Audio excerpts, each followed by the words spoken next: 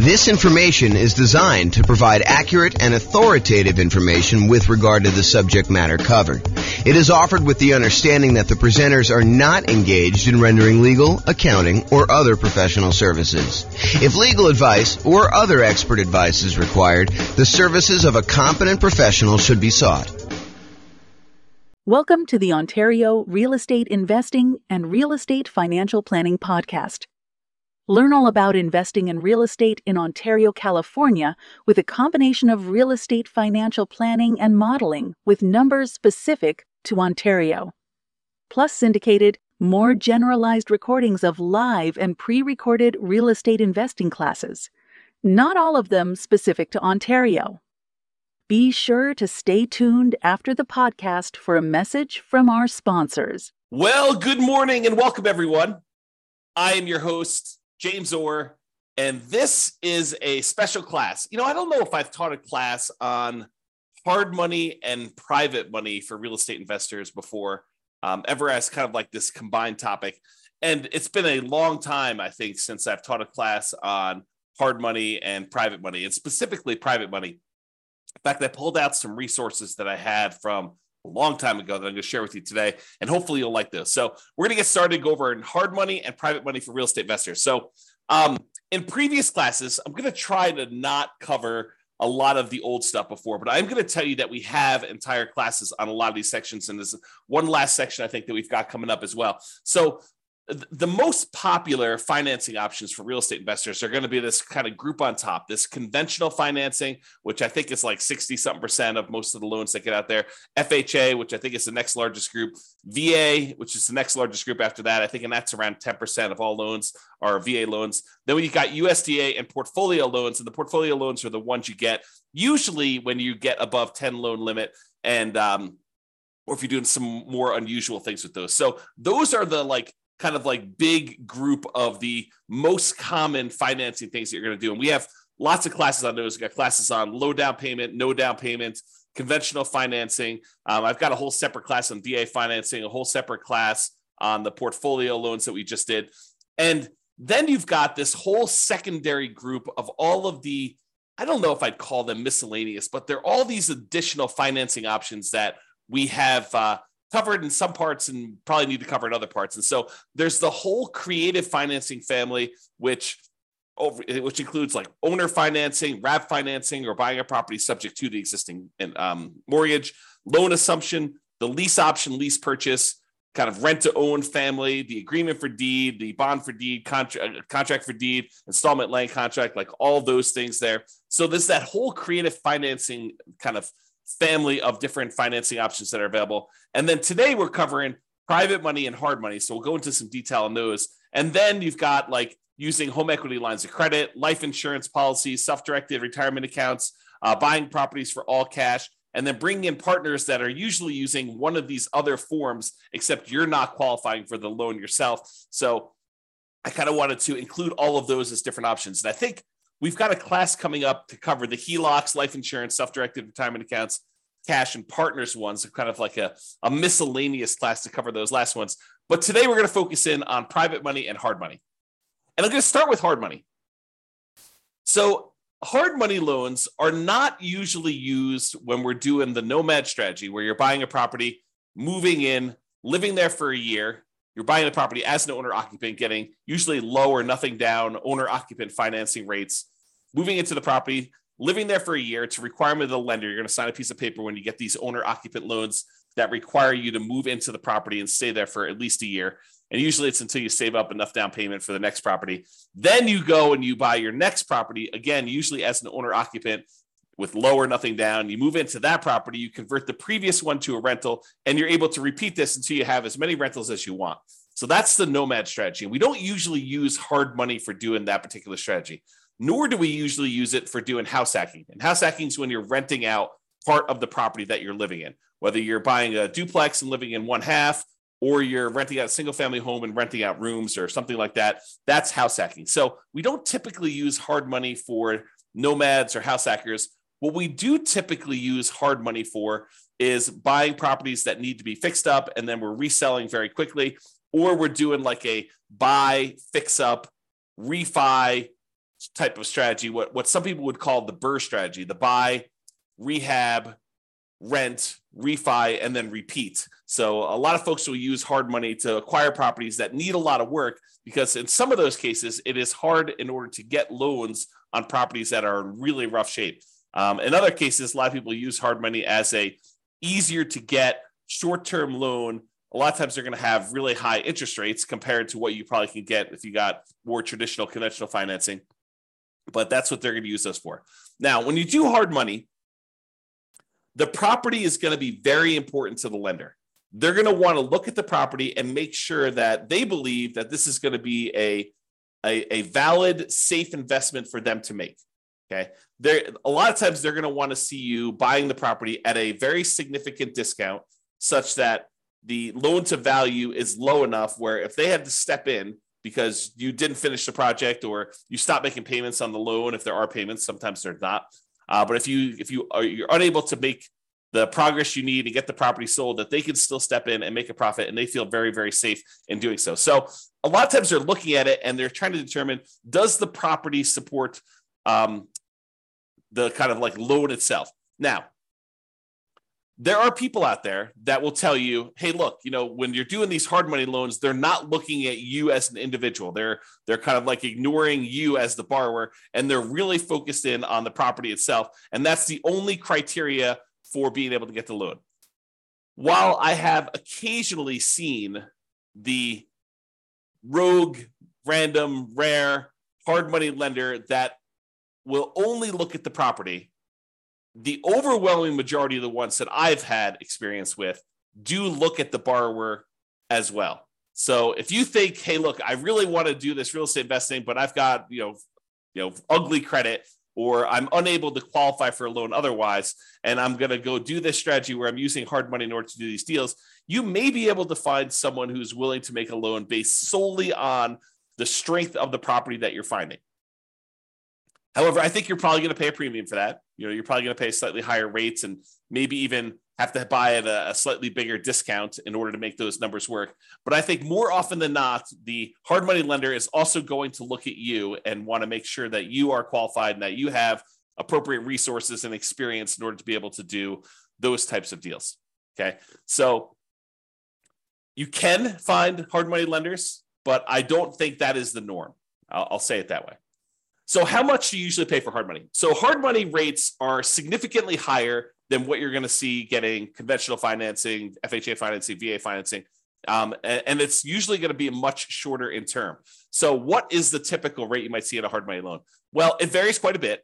And it varies a little bit based on deal flow in that marketplace and how competitive that marketplace is. So you will see a wide range. I think 10 to 15% is what we've been seeing for a while. Is it very possible with the rise in interest rates that these rates are going to be a little bit higher? Sure, absolutely. Could you find a hard money lender who has a slightly lower rate than that? Sure, I think that you could probably find one, especially if you're doing a bunch of deals and you're able to negotiate some really good terms with that particular lender.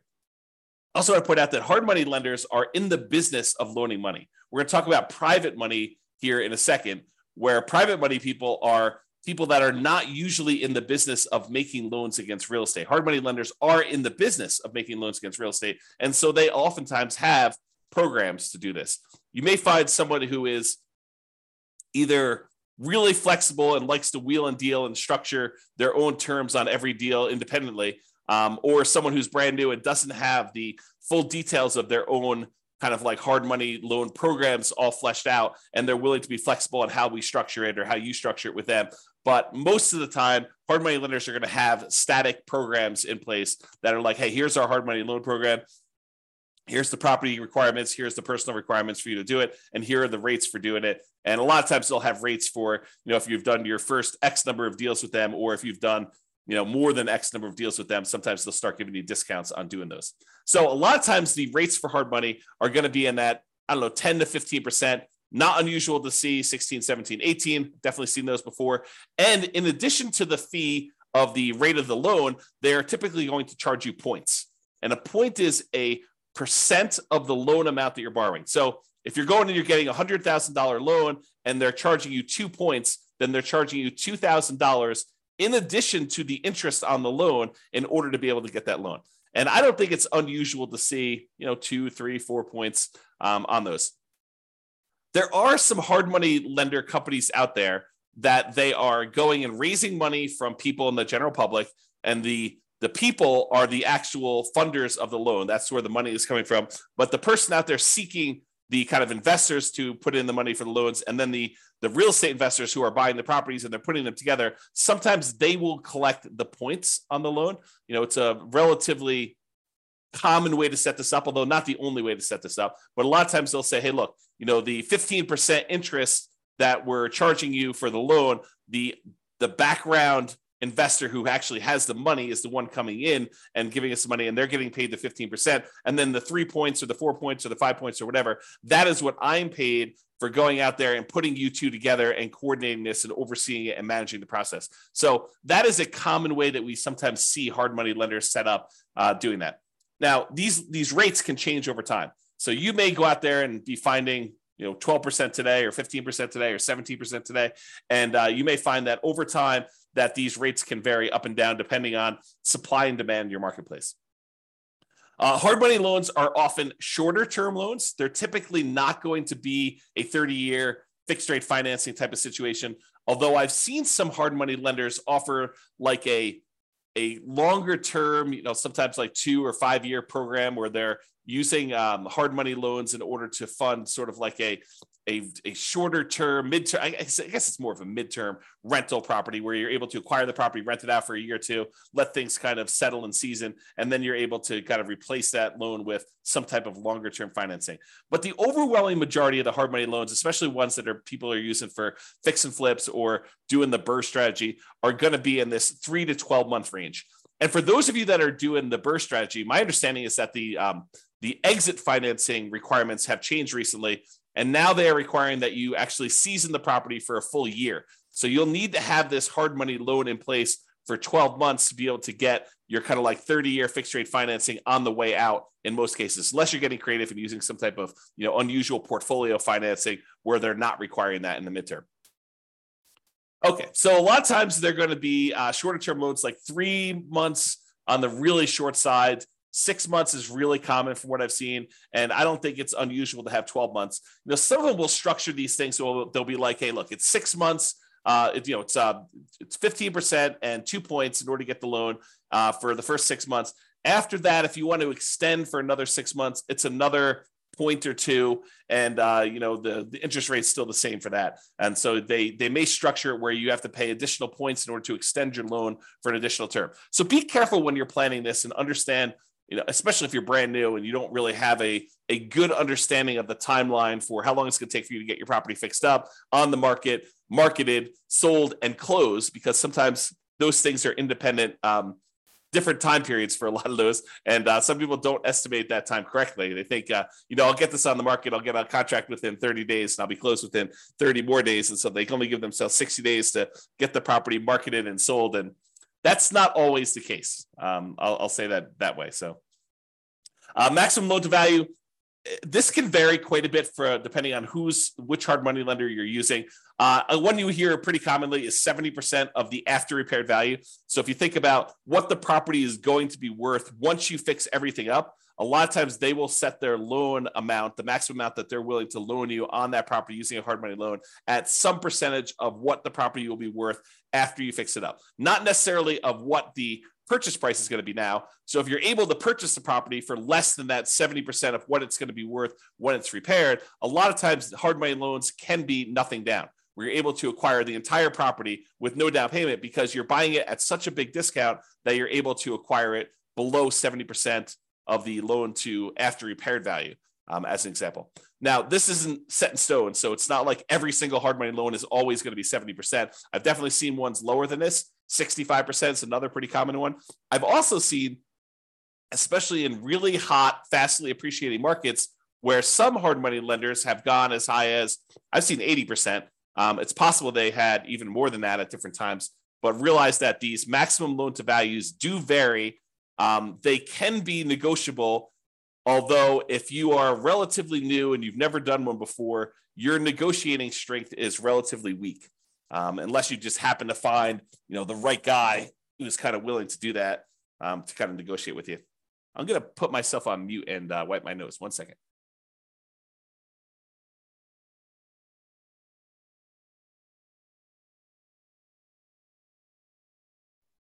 Okay, I'm back. Sorry, I had to wipe my nose there. Okay, so we talked about that maximum loan to value being in that sort of 70%, 65 to 75, I'd say is probably some of the more common numbers I've seen.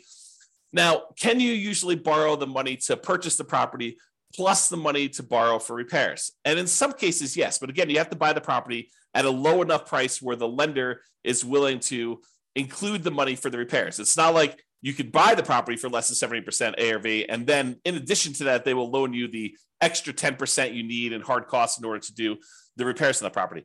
No, it's usually that is the limit. Whatever they tell you is their maximum loan to value is going to be their limit, and that would include repair money. So a lot of times for some investors where it's hard to find these properties and the numbers are tight, they're not able to buy at these really deeply discounted, especially compared to the maximum loan to value. A lot of times the real estate investor coming in is going to buy the property using some type of hard money loan, and then they're going to use some other source of money, sometimes the cash that they have their own, or in some cases they're willing to use a credit card or to borrow money in order to do the repairs on the property, knowing that they're going to be reimbursed when the property closes at the end. So realize that you may need to do more than just the hard money loan to do these if you don't have any money of your own to be able to access that. Some people will use a combination of their Home Depot credit card or a regular credit card to do some of the contractor stuff that they're unwilling or unable to do. So they'll kind of mix and match and spread the load out all over, kind of across all those. However, if the hard money lender is going to loan you money to do some of the repairs, most of the time they're going to escrow the money for repairs. So it's not like you're going to buy the property and you're able to buy it at a big enough discount where they're also able to finance the repairs, and the repairs are, let's say, $15,000. It's not like the hard money lender in most cases, some of them may, but in most cases they're not going to just give you an extra $15,000 at closing that you're going to be able to just sort of have and use for living expenses or whatever. No, they're going to actually say to you, okay, here you go. We gave you the money to buy the property. Now go ahead and do this amount of work in stage one, and then we're going to review that work was done, and we will release the money to pay for the work that was done. So they'll kind of do it in stages, make sure that you got the work done. Then they will release the money for you to pay your contractors and buy your supplies and stuff. And then they'll say, okay, now do stage 2 work, and they'll have all that done. And sometimes there's a stage 3, or sometimes there's not. Basically you have to escrow the money. They set it aside in a special account for you, and they hold on to it until you need that money, until you've proven that the work is done, and they can release that money for you. So realize that's a pretty common thing when you're doing these hard money loans for doing the buy, fix up, fix and flip, or doing some type of buy, rehab, rent, refi, and repeat sort of strategy, the BRRRR strategy. Okay. Let's see here. I think right now we are seeing, and this is very market dependent, but typically we're seeing more money than deals right now. There's more money on the sidelines where they're looking for higher rates of return than there are deals to fund. And so that typically puts downward pressure on interest rates and loans and stuff like that. Again, this is very market specific. I'm sure in some markets there are more deals than there are money out there. And with the rise in interest rates and the alternative things that people can invest in and get a good return on their money, maybe there is less money seeking these hard money loan situations than there was in the past. So realize that could change over time as well. Now, another thing about hard money loans is that sometimes they could be used in conjunction with other financing. So for example, let's say you're putting out, marketing in order to find deals, and you find a seller who owns their property free and clear. They don't have a mortgage on their property at all. And you manage to negotiate with them, and you guys come to an agreement that if you put 15% down, they will actually owner finance the remaining balance. So one thing you could do is you could come in, you'd have to negotiate this, of course, but you could come in with a hard money loan, put 20% loan to value, first position, hard money loan on the property at whatever it is, 15% and 2 points, where then you're able to get 15% that you're going to give to the seller as the money that they require down in order to do the owner financing type situation. And then you've actually pulled out 5% in this example as cash that you can use to hold the property, make monthly payments while you're getting it occupied, do any fix up that is required in order to get the property where it needs to be, do some marketing, maybe even pull out, in some rare cases, a little bit of your profit when you acquire the property to kind of fund your marketing, to reimburse you for the marketing you paid in order to get the deal done. So you can use hard money loans as a way to put down payments in conjunction with maybe some other type of creative financing. Now, are you going to be able to do what I just described if you're trying to do like conventional financing or FHA financing or VA financing or USDA financing? The answer is absolutely not. So the only way you're able to structure this, where you're able to use a hard money loan in first position and have the seller be in second position, is with some of these creative financing deals like owner financing, or probably not even if you're doing subject to, although I guess you could get creative and structure these with subject to or wrap financing, but they're a little bit less obvious to do. So these are not going to be conventional financing combined with hard money loans in order to be able to do those. They're typically going to be some type of hard money loan in conjunction with some type of owner financing, where the owner is going into second position, because usually the hard money lender is not willing to go into second position. You may be able to find a rogue hard money lender who's willing to go into second position as long as you're at a low enough loan to value and they understand the risk that they're kind of going in, and they may charge you a much higher rate for doing that and higher points. But most of the time, the hard money lender wants to be in that first position when you're doing those loans. Okay, I'm going to talk very briefly about kind of a side note related to hard money loans. And Terry says a lot of hard money lenders don't allow a second position lead. Yep, I think that is true, Terry. If the loan to value is low enough, though, there are some hard money lenders who would absolutely be willing to be in first position with a very low balance loan. For example, you have a $200,000 property and you want to borrow $40,000 on that thing, and you want to use a hard money loan to do that, and the seller is in second position. I think a lot of hard money lenders would allow you to do that. Again, it's negotiated. Not everyone is going to do it exactly like that, but you're right. There are some that will not allow a second position, especially if it's a high second position. Like you're borrowing 70% loan to value and they have you put a 30% second there on there for the rest of the money. That's probably not going to fly. Okay, so let's go off on this side note. So on the side note about real estate investors, some real estate investors, I'll say, and it's more than just like onesie twosie. I think there's a good percentage of folks. Some real estate investors aspire to eventually be hard money lenders. They think to themselves, "Hey, look, eventually I want to get to the point where I've got a bunch of rental properties, but I've also have a lot of cash on hand, and being able to take the money I have and use that to make hard money loans and get 10, 11, 12, 13, 14, 15% return on my money." That seems like an attractive proposition for people. And I think a lot of them believe, and I think this is an incorrect belief, and I'll explain why here in a second. They incorrectly believe that, if I've got $1 million and I'm getting 12% on my money, then I'm getting $120,000 a year that I can live on if I'm getting 12% of my money and I'm doing hard money loans. What they fail to realize is a couple things. Number one is the utilization factor. If you think about the money that a hard money lender has, the full $1 million is probably not going to be completely deployed and invested at the same time all the time. So what it typically might look like is the hard money lender might say, okay, I found an investor who's doing a deal. I'm going to loan them $200,000 on this deal, but I still got $800,000 sitting somewhere else and I'm earning not the 12% on, okay? And then they go and they find another investor, and the other investor says, okay, I need $300,000. They make a $300,000 loan, and now they've got half of their $1 million out at that 12%. But then they still have this other $500,000 that is not earning 12%. And so they're not really earning 12% on their full $1 million at any given time. Then another one comes along and they have $200,000 more out. So they have $700,000 out, but then the first one gets paid back. And so they no longer have that $200,000 out. So now they have $500,000. And then, another investor comes along and they want $600,000, but they don't have $600,000 now because they only have $500,000 left. And so there's this problem of, how much are you utilizing the $1 million or whatever you have as your kind of like investment portfolio for making these hard money loans? And most of the time, you don't have all of it out at all the time.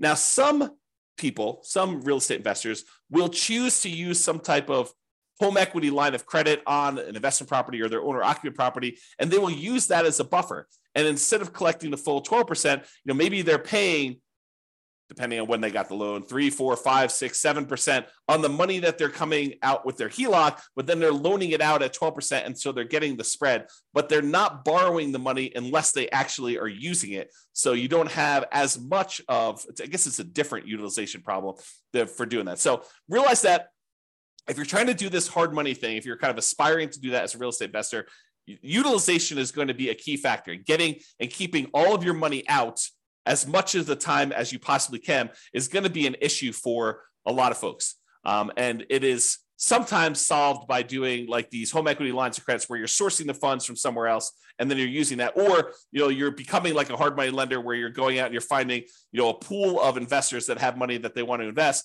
and then it's really not your direct problem. And I say direct because it is a problem for you that your clients don't have their money kind of out and invested all the time, and then you're kind of using your uncle who has $1 million. You're saying, hey, uncle, you've got this home equity line of credit for $1 million. Why don't we, loan this money out to someone at, 12% or 15%. And you're sort of like overseeing the deal and finding the real estate investors who need the money for the hard money loan. And maybe you're collecting the points and maybe you're participating in the percentage they're earning or not. But then your uncle's borrowing the money at 5% and he's getting 11%, you're getting 1 point, like there's all these different ways to structure it where you're going out there and you're starting the business of doing this. I'll also point out, which we'll talk about here when we talk about private lending, is that if you're the one that's going out and you are coordinating, bringing in investors and making these loans on properties, that you probably do need to be licensed. And the licensing may vary. I'm not an expert on licensing by any means. I did talk to my own personal attorney, and I chose to get licensed with the state of Colorado when I was raising private money. It actually was a special license. It's a mortgage broker dealer license where we're generating, we're able to create security instruments, basically loans on properties secured by real estate, and you're finding people who want to borrow or loan the money for you. So realize if you're doing this thing where you're doing hard money loans, you're becoming a hard money lender, you probably want to get licensed or at least have a consultation with an attorney to find out what the attorney recommends you get licensed, if at all, in your particular market. Okay, the second part about this, investors aspiring to be hard money lenders, is this idea that you should live on that full interest. So you think, even if you could go loan $1 million out and collect 12% per year, $120,000, a lot of investors think, oh, I can live on that $120,000 and I only need this $1 million and I'm able to collect 12% per year return on that. And so really I'm getting $120,000 a year that I could live on. That's not how that works. If you've studied any type of retirement planning, especially folks in the financial independence, retire early, the FIRE motion, kind of like group of stuff, you'll hear about this concept of the Trinity study or the 4% rule. And what the 4% rule says, the 4% safe withdrawal rate rule, basically says that if you have a certain amount of money invested, and typically they talk about investing in stocks or bonds or something like that, although it does apply to this as well. I'll explain that here in a second. But if you go and you actually have $1 million invested somewhere else, it is, in most cases, you are less likely, there's a low probability that you will run out of money if you take 4% out each year, adjusted up for inflation. But you're not actually taking the full amount that the money is being used for. So for example, if you have $1 million you're investing in stocks and bonds, and that as a whole is earning you 8% per year, you're not taking 8% per year out. You're taking 4% per year out. And part of that is because sometimes money goes up and sometimes money goes down. Like the returns on the stock market, sometimes they're up, sometimes they're down. More return in the bond market, sometimes up, sometimes it's down. And for the same reason, sometimes when you make investments in real estate, like as a hard money lender, some of these deals don't always go the way you want. Sometimes they go bad and you end up losing money on them. And so you should not think that you could take the full 12% and spend that. You should think of it as another amount of money that is invested in something and use the same, whatever your version of safe withdrawal rate is. Most cases going to be between 3 and 5%. I think that's with 4% being the most common that we hear most, but 4% of the money coming out, not 12. So if you have $1 million out there invested at 12%, and besides the utilization factor, maybe you're only taking 4% out safe withdrawal rate. So instead of you thinking you're getting $120,000 a year, you really should only be taking out $40,000 a year, adjusted up for inflation each year. That's the difference. And that's, I think, what a lot of folks who initially aspire to being a hard money lender don't necessarily realize. Okay. All right. With that being said, that is pretty much hard money. For those that are on that have questions about hard money, you're welcome to queue those up. I will cover them after I cover private financing. At least I will try to do it. I'm going to cover private financing, and then if you have any questions about that, please queue those up, and I'll usually handle those at the end as well. Okay, so now let's talk about private financing. We've talked about hard money lenders. Hard money lenders are people who are in the business of making loans against real estate. Private financing are those that are not necessarily in the business of making loans against real estate, like grandma. So you're at Thanksgiving dinner, you're talking to grandma about this new real estate investing thing you're doing, and you're kind of venting to grandma that you're having to pay 15% in order to get these hard money loans in order to buy these fixer-upper properties that you're kind of using. And grandma's like, that's crazy. I've got my money in CDs at the bank, and I'm only earning 3%. And she's like, why don't I loan you the money and you could pay me 6%? And it's a lot better than you paying someone else 15, and I make money too. And you're like, grandma, that sounds like a great plan. I'll go ahead and use you in order to do my loans in the future property. And I don't have to go use this hard money lender anymore. And it's cheaper for me and it's better for you. Okay. So that's the idea behind private financing. We don't typically use these for nomads or house hackers. If you're doing that nomad strategy or the house hacking strategy, most of the time, you're going to want to get these 30-year fixed rate, long-term financing loans from the bank to do this.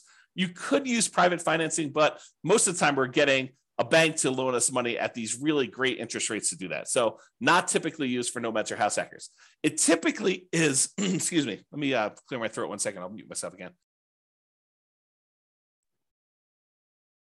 Okay, I'm back.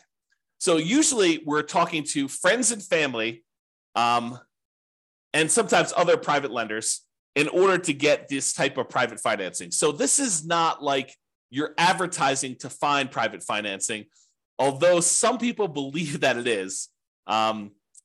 So most of the time, this is going to be people that you know. You're going to be out in the street, and you're going to be talking to them. They're going to say, what do you do? And you're going to tell them, I flip properties. And they'll be like, oh, that's super interesting. What do you do here? And you kind of explain to them, well, I go find these really these properties that need a lot of work. I usually bring in somebody who is, looking to get a better return on their money. And I use their money in order to, buy the property, and I pay them a really good return on their money. And I do the fix up, and then I sell the property to a family who really wants a really good, nice property in their market. And they buy that. And then I pay back the lender who did the money with some interest on it. And they're really, really happy. And I help the family, I help the lender, and I kind of do that. And as you describe this, they're either thinking to themselves, that's awesome. I would like to do the fix and flip myself. Or sometimes they're like, well, how much are you paying to do your loans? Because I've got money to invest. And that's how you tend to find, it's oversimplification, but that can be a way for you to find these kind of like private money loans for doing that.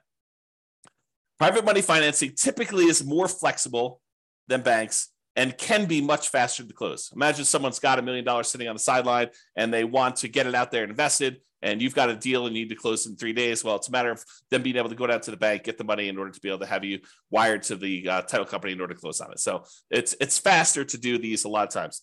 The relationship is extremely important when you're doing these private financing. It's really their trust with you is going to be a major factor in doing this. Unless they're sophisticated and they're analyzing the deal and underwriting the deal themselves, most of the time they're trusting that you are going to take care of them, that you're the expert, that you know what's going on, and that you've qualified this as a good deal, and that you personally are guaranteeing the loan and are going to pay them back.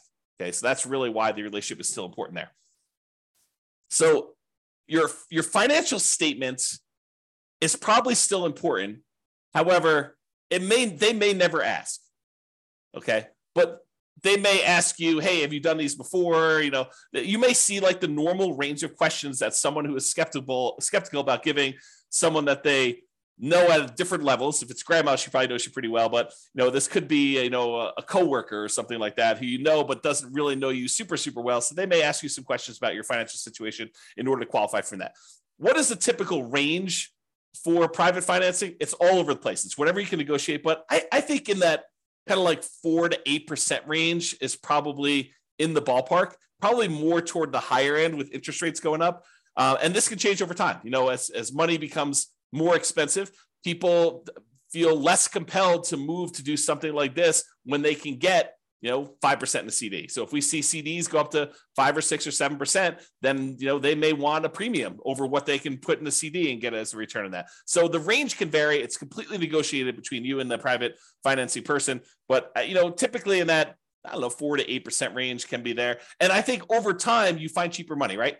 You go ask the first person, they tell you 10, and maybe you use 10 on a deal, but you're constantly looking for someone else to borrow the money. And when the next person asks you kind of like, how much are you paying? You tell them 9. And if you find someone who's willing to do 9, then you start using the 9 person, you stop using the 10 person, and you kind of work your way down until you find more and more reasonable money over time. And some real estate investors will actually, they'll have money out on deals, especially if they're using private financing for more of like intermediate term deals instead of doing like 3 or 6 months or a year. Maybe they have got like a 5-year term on their money. And if they've got lower money than what they currently have out, they will replace it and pay the old person back. So for example, let's say you have a deal where you've got money out and you can have that money out for 5 years. And let's say it's at 7%. But then you're talking to someone else, and you're telling them, okay, we're probably loading in the 6.5% or 6% range if we're doing these hard money loans, or the private money loans rather, for the next 5 years. And they're like, well, I've got, $500,000 I'd like to place right away. And you're like, okay, well, I can replace you. I can replace someone who've got a little higher financing. Are you okay with that? And you kind of work it out between all of them. And you replace the higher 7% ones with now 6.5% or 6% money. And you're able to kind of like do that. Now, the other thing you could do, this is like part of the negotiation strategy if you decide this is a way you'd like to operate, but you could tell people, look, I've got, $500,000 out right now at 6%. If you want me to place your money right away, it'd have to be good enough for me to be willing to pay off that 6% one and have your money out there. They may say, well, I'd be okay with 5.5 as long as you're using it right now and you're going to keep it out there for 5 years. And you negotiate the terms of whatever you're willing to do. And then you could kind of use the existing financing you have in order to improve your position and kind of do that money there. Okay. With that being said, I want to warn you about something, and I want you to understand why this can be potentially problematic and why we're specifically talking about it with private financing. So sometimes you will go find a private financing person who is wanting to loan you money where they don't need the money right away. They don't need the return right away. They're kind of like okay with getting a really good return, but they don't necessarily need the cash flow right now. So for example, one of the more common ones is someone has a self-directed retirement account where they want to loan you the money. Whether they get paid interest monthly or they get paid their interest all in one big lump sum at the end when you pay back the entire loan, they don't care because the amount of money in their account is not actively being used as they're kind of like growing this account there. So they don't really care if you're making monthly payments. So you're really putting their investment into the deal, and their deal, the amount that you owe them, is actually increasing over time.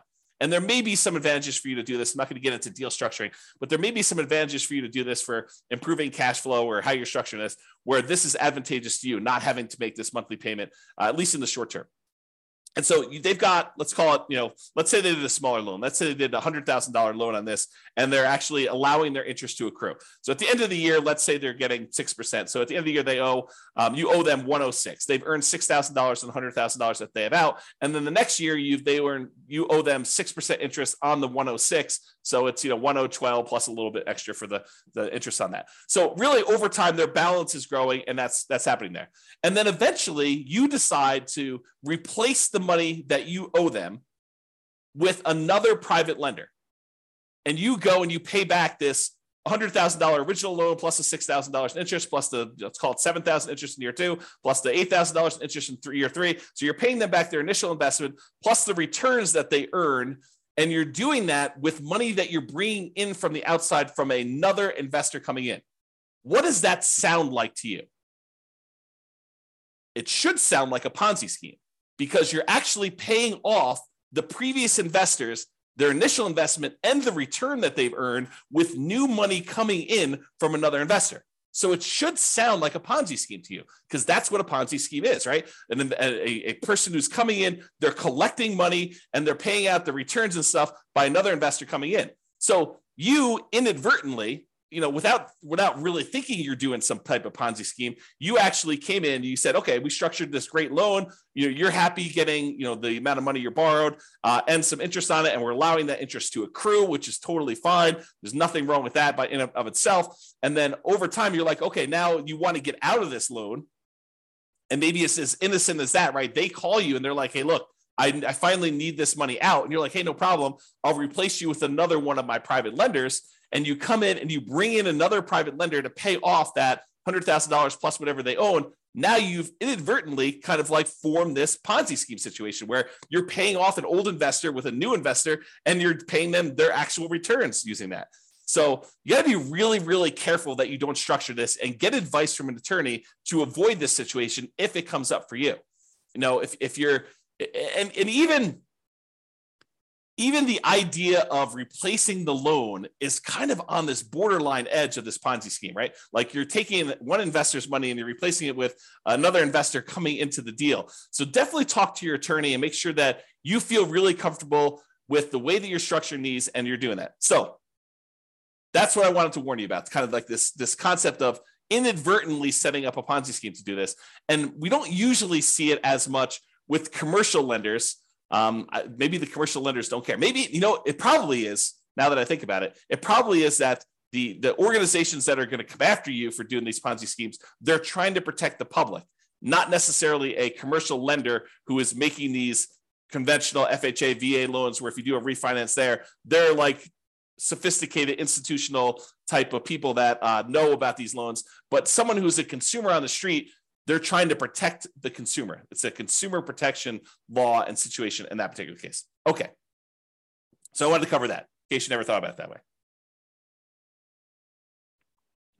If you decide, hey, I really want to do this real estate investing thing, and this idea of going out there and finding friends and family, people that I know, contacts that I know, and raising money in order to be able to accelerate my ability to do deals, if you're going to get really serious about that, you may decide to go out and start talking to people in a more formal process rather than just off the cuff at Thanksgiving dinner. You're like, hey, look, I want to tell you a little bit more about, what I've been doing. And, if you want to, I'll sit down and I'll walk you through exactly how this all works. And maybe you form like a little PowerPoint presentation, or maybe put together a little PDF, or maybe you decide to go talk to them about, like how your deals are structured and what the deal looks like that someone could come in and do. So eventually, if you plan on doing this more than just like a off the cuff, one-time deal with Uncle Joe or grandma, and you decide you want to go out there and make this part of your business, you're probably going to you're going to want to formalize this a little bit more. So I will share with you, for the folks that are kind of like got access to the recordings and stuff, I will share with you an old PDF. I'll show you, I'll kind of let you glance at it really quick, but I'll share with you an old PDF that you may want to use as sort of a very rough sample starting point of what you may want to use as a baseline for creating your own private financing presentation there. Now that I've said that, and you're going to start getting more serious about raising private money and going out there and doing this repeatedly, I want to talk to you about just the tiniest bit, because I'm definitely not qualified. I'm not an attorney, but I want to talk to you a little bit about soliciting and licensing. So if you are going out and you are soliciting people to make an investment and you're creating a security instrument, you're basically creating a security. Someone gives you money and they're relying on you to get a return from that. And you're having that secured by real estate in this particular example. So you're going and creating an investment for them where you're collecting money and you're advertising. Even if it's word of mouth advertising and talking to people about it, that is still a form of advertising, even if it's not printed. But if you're going to go and do that, you need to become aware of the licensing laws required and the advertising restrictions that you have by doing this type of solicitation. So this is sort of I'm not going to like teach you to go do this because I'm not an expert on it and I don't know different states' laws and stuff like that. But I will tell you, I did talk to my attorney when I was doing this more seriously. And my attorney advised me to go get the license that I was required to do, which I told you in the state of Colorado. I don't know what it is in your other states. It's a mortgage broker dealer license. That's what it was. And there were definitely restrictions on what you can and cannot say and what you can and cannot advertise in order to do this. And so realize that this is not a Wild West. You can say or do whatever you want. You got to be really careful about promising returns. You got to be really careful about letting them know about the actual risks that there are for them to invest in this stuff. This is not a riskless investment, like really nothing is, as we found out recently by putting money in the bank with FDIC insurance. This is not a riskless investment either, and they should understand what the risks are. And you probably should have written risk disclosures prepared by an attorney, and you probably should be licensed. This is the weird thing, right? Like if you're going to go do a single loan with grandma, do you need to be licensed? Maybe, probably. But this is sort of like, you speed once. Can you get in trouble for doing that? Sure. Are you likely to get in trouble for doing that, especially with grandma? Probably not. But realize that, you may want to consider getting license and learning the rules and regulations for doing this. This is not like a open world where you can do whatever you want there. That's kind of what I'm pointing out there. So I will share with you that you probably should get licensed. I went and got licensed with a mortgage broker dealer license with the Division of Securities. And then they have oversight in what you do. They want to approve things. They want to review your things. They want to review your documents every once in a while. So they'll want to go and make sure that you're doing everything correct. All right. One other thing I'll point out to you. I'm going to share with you the business card I had and what I thought was a good way to do it, but you'll want to definitely check with your attorney to make sure that this is in compliance and that you're allowed to do it. So this is a really old business card back from when I was doing this. I'm, not really raising money anymore. But basically it was like a typical, I buy houses and apartments kind of thing in here. It had my contact information, my name, address, and website and stuff like that. I don't even think the website's up, so there's nothing really to go look at on there. And then on the top here, this is the back of the business card. Besides the creepy kind of shadowy, my face there and there. This was the way that I expressed to people that there were opportunities to invest is I disclose my licensed situation. So this is sort of like what I would refer to as licensed disclosure marketing is probably a good way to describe it, right? You are disclosing to someone that you are licensed and that this is a licensed activity. And by disclosing that you're licensed in a licensed activity, you imply that there's an opportunity there for some people, right? So licensing disclosure for private investors looking to earn returns from private real estate notes. So I'm giving them a notice telling them there's a licensing disclosure here. Notice. And then it was my LLC name here. The one that was the mortgage broker dealer licensing is a mortgage broker dealer licensed by the Colorado Division of Securities to create notes paying interest secured by a deed of trust on real estate for private individuals seeking those investments. And then I had my personal name is a licensed mortgage sales representative for that thing. So I just disclosed to them through my licensing disclosure that I am licensed to do this in case you had an interest to do that. So that was sort of a possible workaround for directly soliciting for these loans is that you actually advertise your licensing and that this is a licensed activity and you can kind of get people there. Okay, so this is a kind of like really quick, big picture overview. I realize you can't see all this stuff, but this is all of the things in my private lender program, kind of like PDF that I would hand out when I'd sit down with someone to talk to them about doing private loans. It's a 25-page document, and you could just kind of get a glance at what's going on there. But I will upload this to the place where I'm going to post the video recording. So if you are accessing that, look for the link if you're watching the recording after the fact or whatever it is there. Okay, so that's all I got on private financing and the hard money lending. If you've got questions, go ahead and queue those up, but I'm going to kind of go through the conclusion here. So many traditional long-term buy and hold real estate investors will choose to use some type of conventional financing, then portfolio financing. So they're not going to deal with hard money lenders or private lenders at all. Many house hackers and nomads are going to choose to utilize like the low and nothing down financing options like VA loans and USDA and FHA and conventional loans.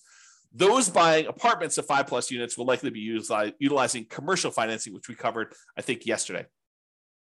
However, some real estate investors will choose to utilize private financing and hard money. And those situations I talked about, like you're doing fix and flips, or you're doing the BRRRR strategy, or you're, kind of like short-term financing things with, private loans or something like that. So this is especially true for those that are doing that.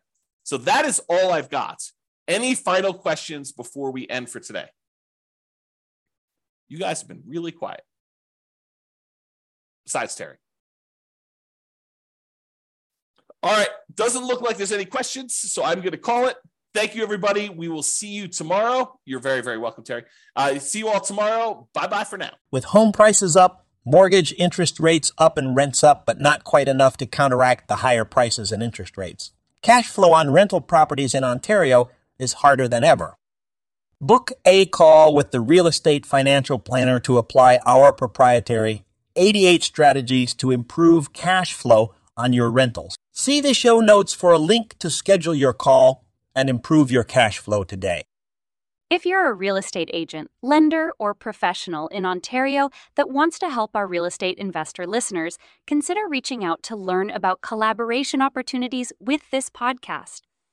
We'd love to add more value to our listeners by having you assist our investors buy, sell, and finance their real estate investments. See the show notes to schedule a call to discuss collaboration opportunities.